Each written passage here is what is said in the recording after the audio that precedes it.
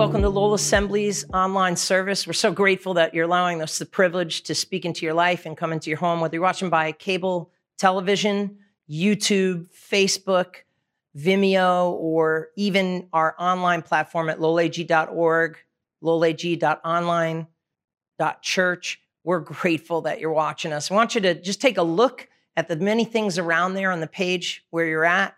And if you would, take a look at it. If there's things that interest you, if you'd like it, if you'd follow it, and even more so, if you'd share it with others. We believe that we've got such a great strengthening message that could impact and change people's lives, and in some ways for eternity. We'd be grateful. A lot of work and care and prayer has gone into this. And so we're hoping that most of all, it encourages and blesses you. So if it blesses you, be a blessing to somebody else and share that. This is the second part of our two-part series on Psalm 1. We've been in a series for several weeks on the book of Psalms, which is the song book, and we call it the Songs of Heaven Sung on Earth.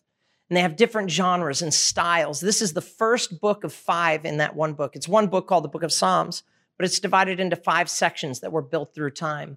A lot of the ones that David wrote are in the beginning, but the first psalm of the first book at the beginning here, the opening song to the concert, was not written by David. In fact, we talked earlier about how most of them have these superscripts that give you the story behind the song. This one doesn't have a story behind the song on the surface. But if you go back to Deuteronomy chapter 30, God says, I have placed before you life and death, therefore choose life. And it's found in verse 6 where it says, the way of the righteous and the way of the wicked. This is a very familiar truth, the two ways. Last week, we focused on the wicked and the righteous and how the righteous person is out of place in that lifestyle. And there are things that we do that define us, but there are things that we don't do that also define us. And the righteous person does not walk in the counsel of the wicked. Why should he? Why should he stand in the way of sinners? Why should you stand in a road? You're not meant to stand in a road. You're meant to travel on it. And if not, you get hurt, you get hit. It's not the right place for us. And then we talked about how he sits in the seat of the scoffer. And we've all been at that place where we feel so low that the only way to feel better about yourself and raise yourself up is to lower somebody else in your words and to degrade them. And that's just such a rough place. That's bottom for us when you're so low that you have to lift yourself up by lowering somebody beneath you. That's not the blessed life. God wants to bless your life. And the outcome of this psalm shows us that blessing isn't this instant gratification, but it is about the long trajectory and destination and outcomes that happen from somebody that says, you know what, I'm not just going to listen to anybody speaking into my life. And just like a few weeks back, we said, don't listen to your heart, lead it, speak to it. The psalmist said, why are you downcast, O my soul? Put your hope in God. Listen, your heart can guide you by your feelings, and feelings are wonderful. They're wonderful, but they are terrible leaders for your life. They're just indicators and readers sometimes, but they shouldn't be leading you. God wants to lead you, and he wants to do it through his word. Look at what the second half of this awesome, amazing psalm is, the psalm of instruction and teaching. It says this, verse 2, this person, what he doesn't do are the things we mentioned, but what he does do is this. But his delight is in the law of the Lord. And on that law, they meditate day and night. Now, day and night doesn't need any interpretation there. 24/7, their mind is obsessed with where God's word applies to life and counsel and decision-making. But what does it mean to delight? Listen, this person's feet that this verse is talking about, this one walks a different path. Their footsteps are ordered by God, not greed. And David said it like this in 119, verse 32 of Psalms, I run in the path of your commands, for you have broadened my understanding. The way is narrow, but when you begin to get into God's word, he broadens all of the reasons why we need to walk straight in a crooked world and why we need to choose between those ways, to pick our destination ahead of time. And if we're headed in the wrong direction, there's no better time than now to get off of that on an exit ramp and turn in the direction and become the person and be the person you were meant to be. You can do that. But delighting in God's law, this Hebrew word chafetz, it's not just to like be happy, to smile over something. It's to want it.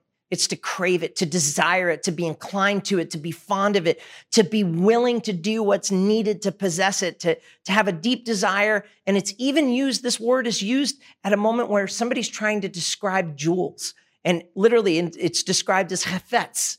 Like you'd think, okay, there's a different word for jewels. This word sometimes is thrown in there to describe jewels. Why? Because it speaks about a desire based off of a value that is placed on something. Now, I don't want to sound condescending and I don't want to sound condemning, but I want to sound honest and I want to sound a truth and an alarm in your heart to say this, that if you want God's will and you want God's blessing, the psalmist is making it clear. Here's the blessed person. They're not doing this, but this is what they are doing. They're meditating on this book day and night. If you want the blessing and favor of God, if you're in search of God's will and you are not in God's word, it's like driving in any direction and expecting to get to a destination. It's like taking every exit that feels good because of the feeling rather than following the instruction that's there. And so that is what delight is.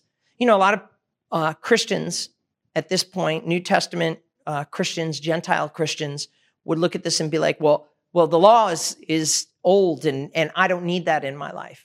I used to tell this to students and sometimes to the church. I'd ask them, I'd say, you know, has Jesus set you free from the law? And everyone would be like, yes, yes, you know, church talk, amen, amen, right? I'd be like, well, that's really great because I'm glad that I don't have to worry about the commandment, you shall not kill, because you are irritating me so much. I really want a permanent solution to this problem. Get ready. I'm calling a couple of Italians and taking care of you. Like, is that what it means to be freed from God's law? Absolutely not. Absolutely not. It's that we're not in this cycle to think that we're going to earn enough good points, flyer points that we'll be able to get on the flight that's going to make it to heaven, you know, and oh man, I hope I can have a round trip ticket here that I don't get stuck in, you know, some terminal.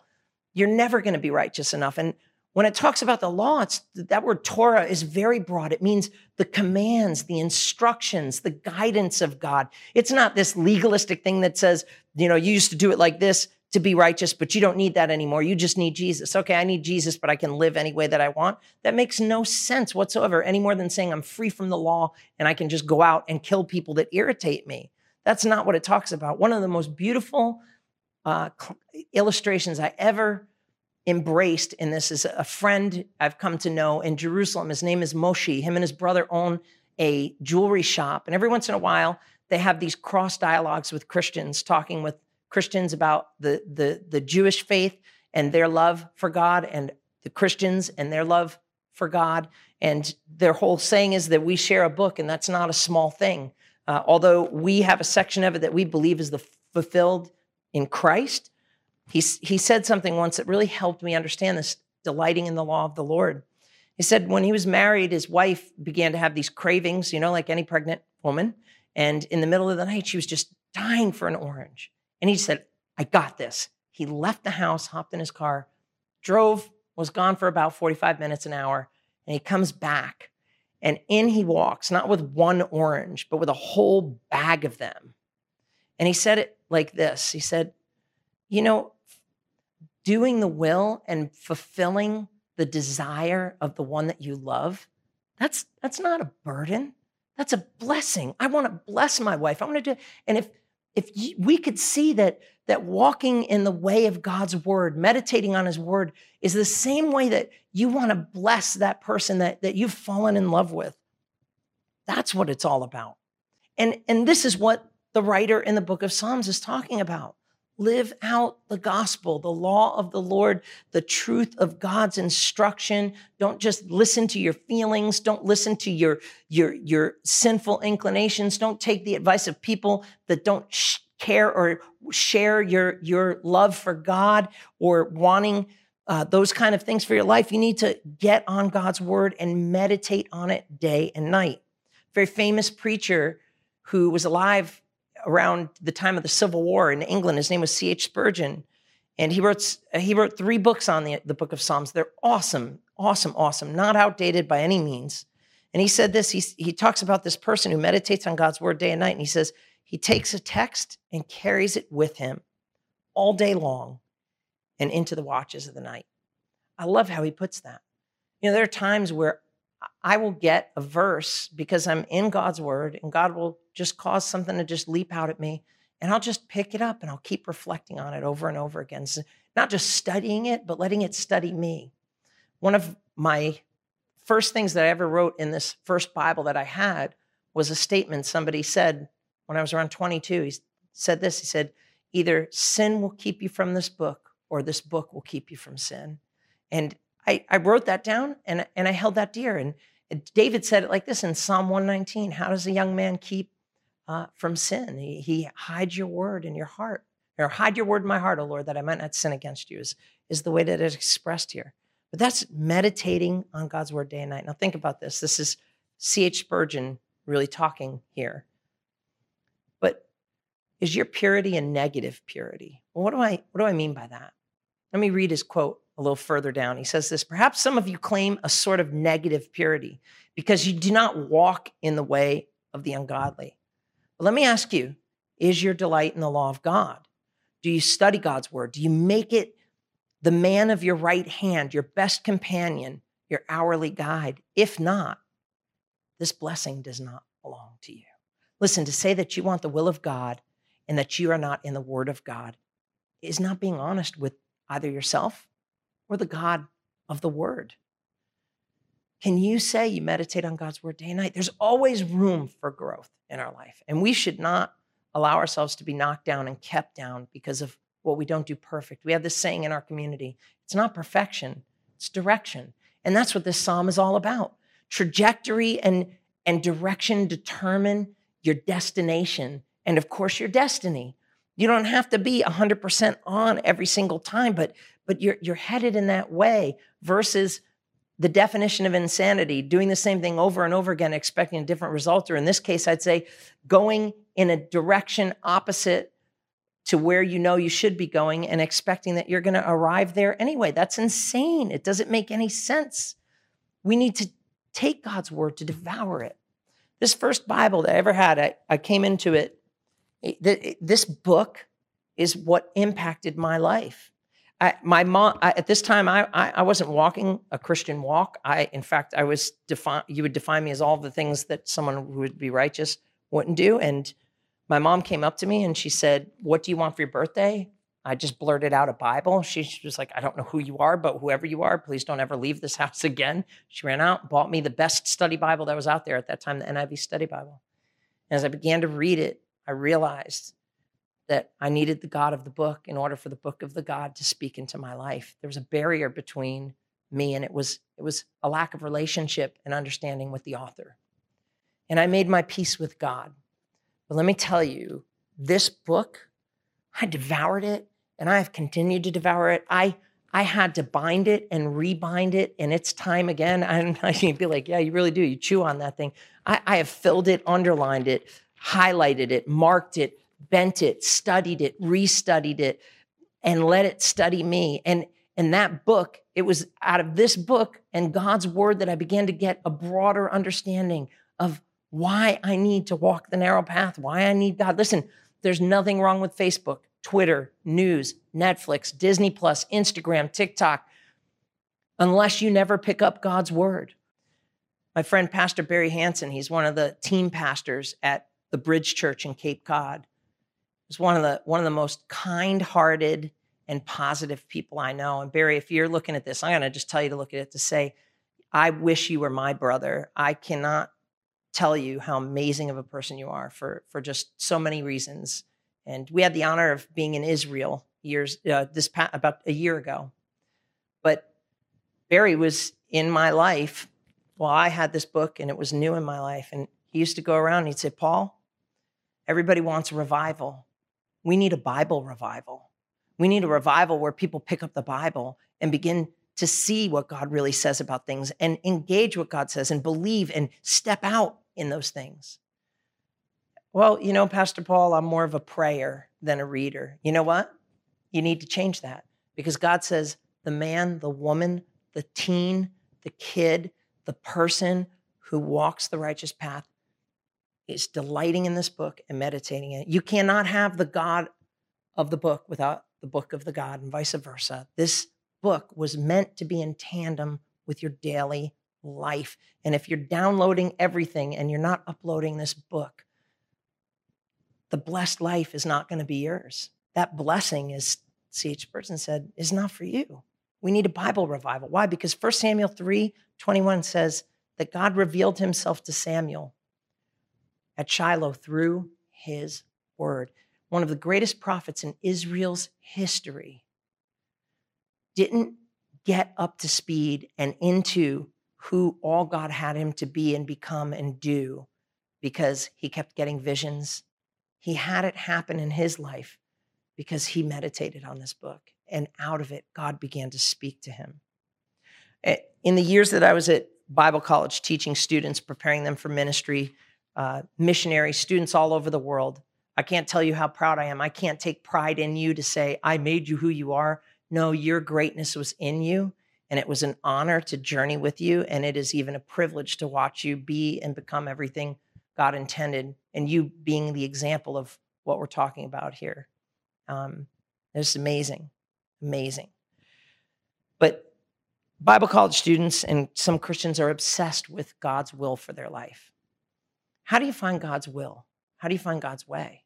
You find it in God's word. This is the problem with the 21st century Christian. They're looking for something that's right there in front of them, and they're not accessing it. It's in God's word. God's will is in God's word. You walk out the word and you walk it out in your way, in your life, and you find yourself walking into God's will. And this is the flaw with thinking. I have so many students that are emotionally distraught and people in churches that are just disturbed because they just want God to speak to them. You know, I think sometimes when people do that, they just want to abdicate the responsibility off on God. So if the plan goes wrong, then they say, well, I just did what God told me. Or they never do anything because they're waiting for heaven to open and a voice to come from heaven. And the whole time God's saying, hey, I've given you everything you need for godliness in this life. My spirit is here. My word's here.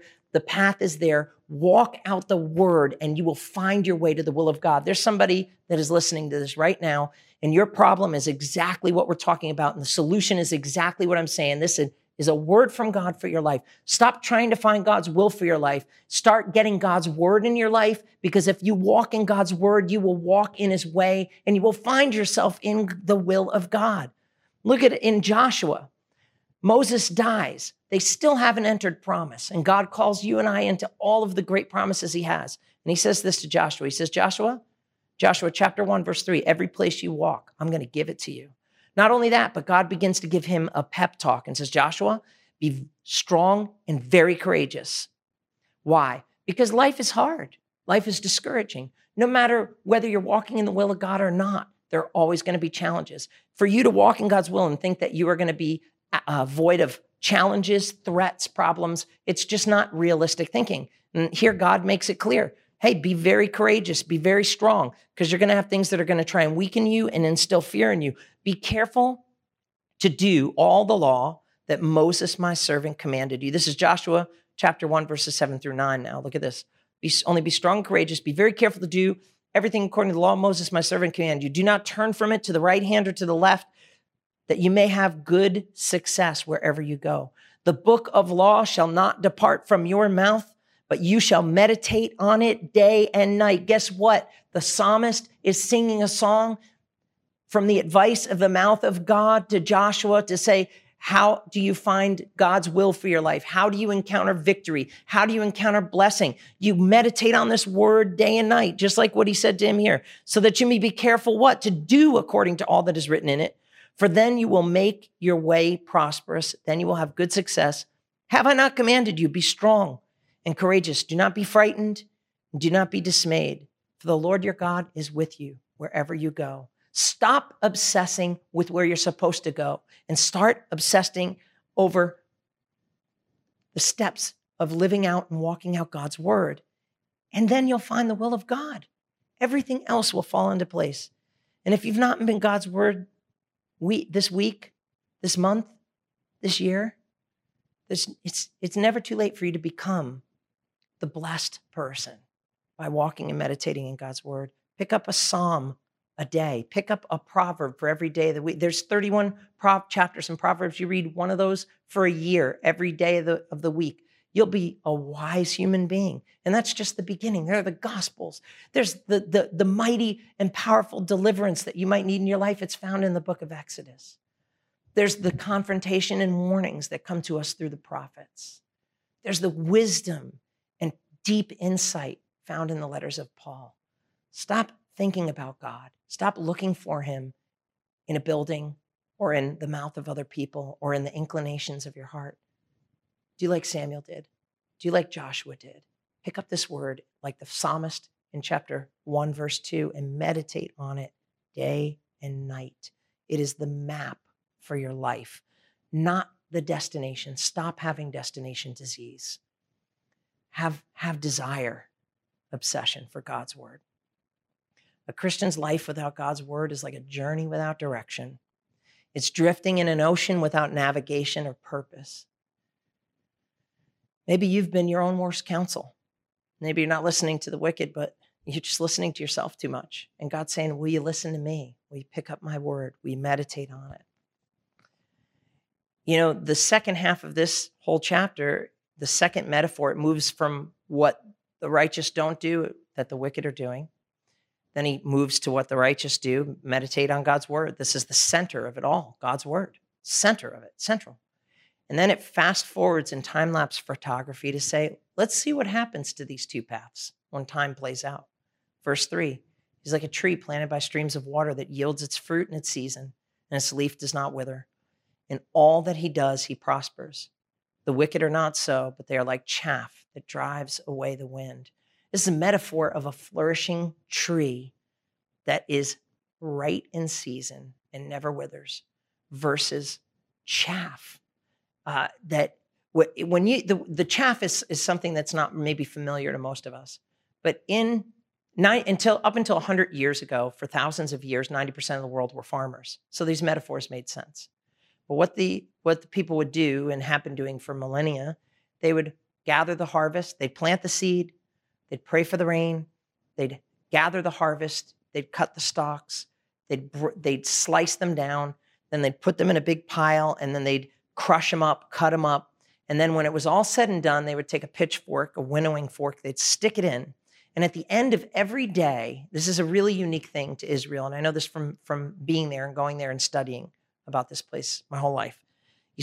Every single evening, a wind comes from the west and blows east off of the Mediterranean.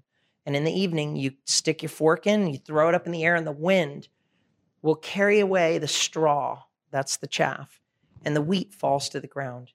That's what John the Baptist was doing and saying that Jesus would do. His winnowing fork is in his hand. He'll separate the wheat from the chaff.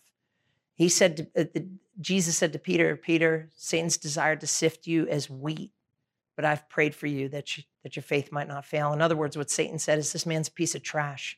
He's not wheat. There's no weight or substance to his life. You just let me blow some discouragement and difficulty his way, and you'll watch him drift away in the wind. There was nothing really of value in his life at all. Jesus said, oh no, I chafetz Peter. I desire him. I love him. I long for him. I want him to come out the other side of this.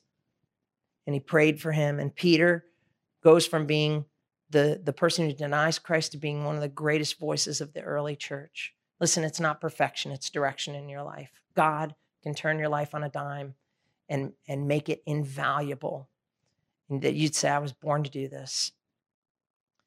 The outcome of these two people's lives are separated from one that flourishes, fruits, and reproduces versus one that goes nowhere. Well, they look the same initially. They looked very similar. In fact, maybe even the life that ended up in chaff, that ended up coming to nothing. The front end of that journey was awesome. But a blessed life is a fruitful life. It multiplies. It blesses multiple people. God wants to bless your life. He wants it to be fruitful. And the way that it is found is through his word. I want you to know something. We're in a very difficult season. There are some things that I've always done in my life as I've read this book. I've read it, I've prayed. I've not been a person of perfection, but I've been a person of direction. And through the years, as God's spoken different things to me, I've written them down.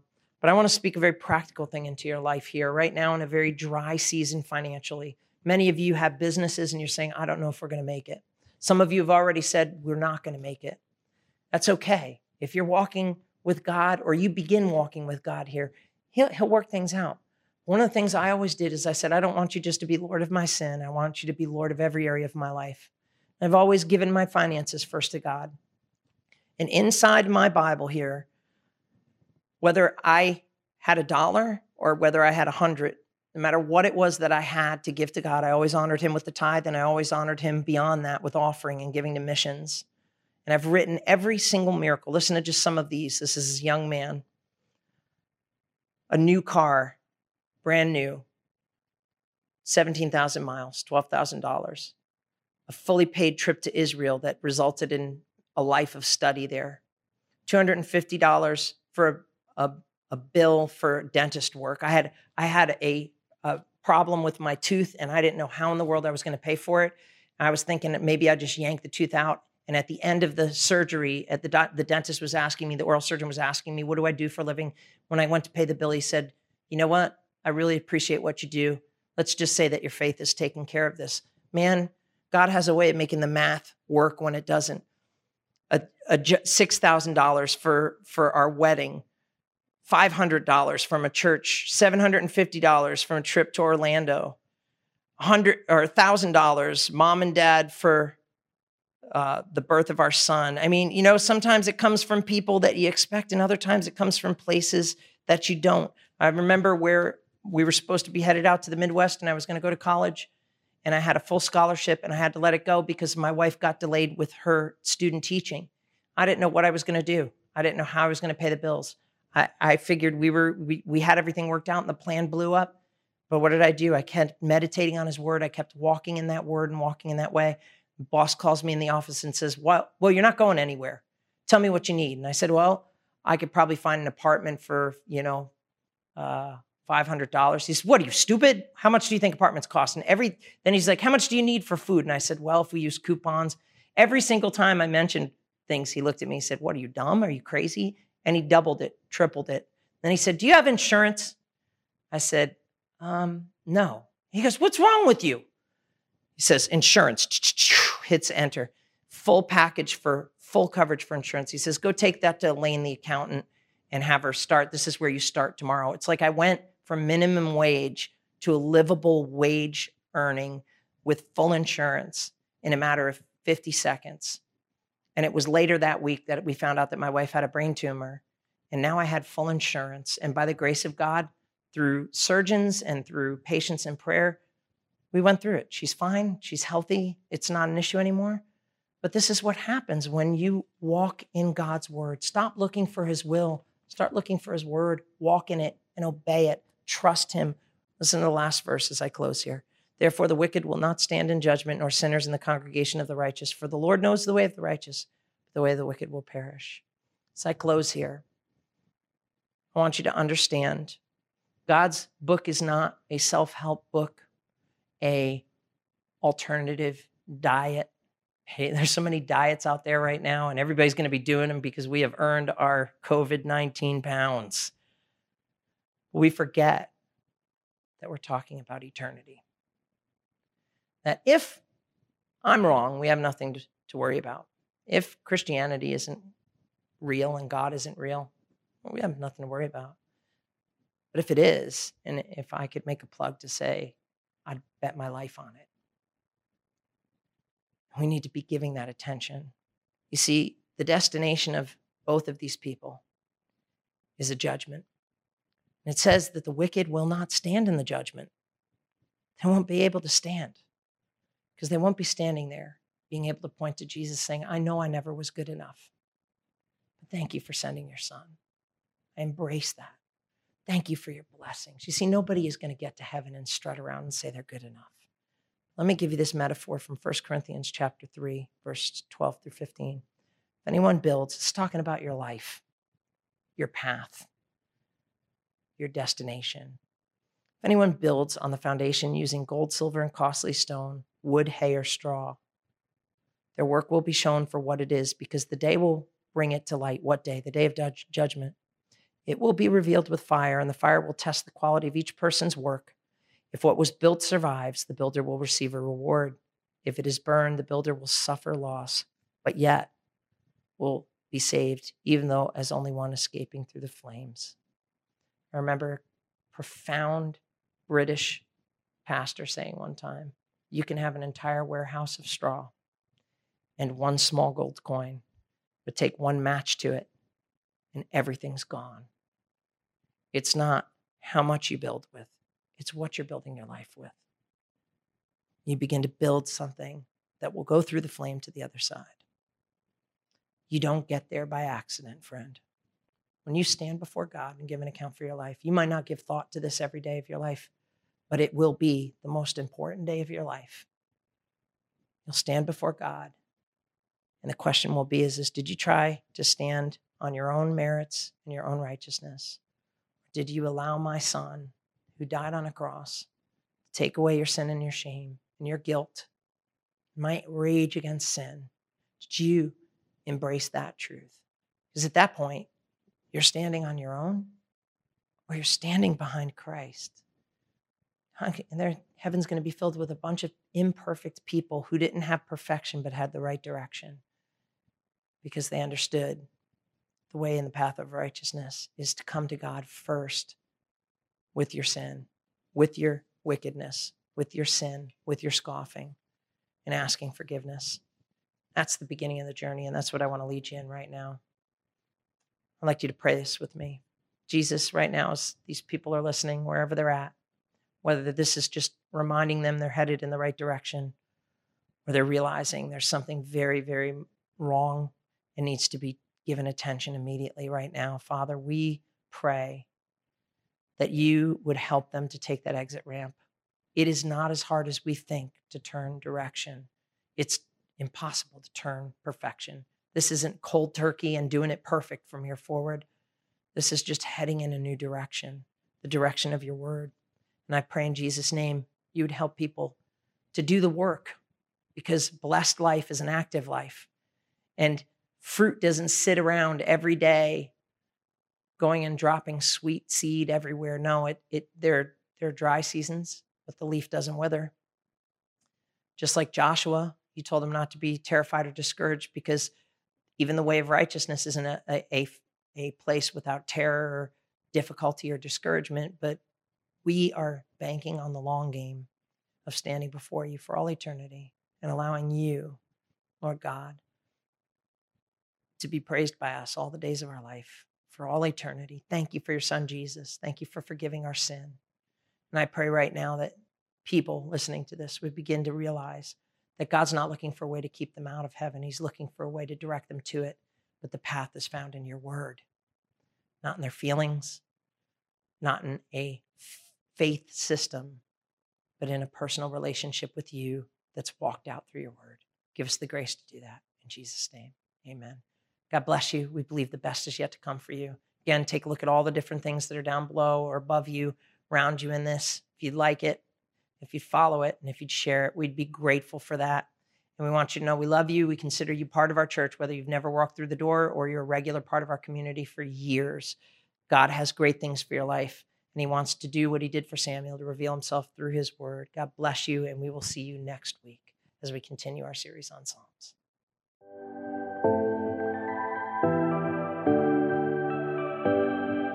Thank you so much for joining us today for service. Please go to lowelag.org to catch up with everything that's going on with the church. God bless you, and we'll see you soon.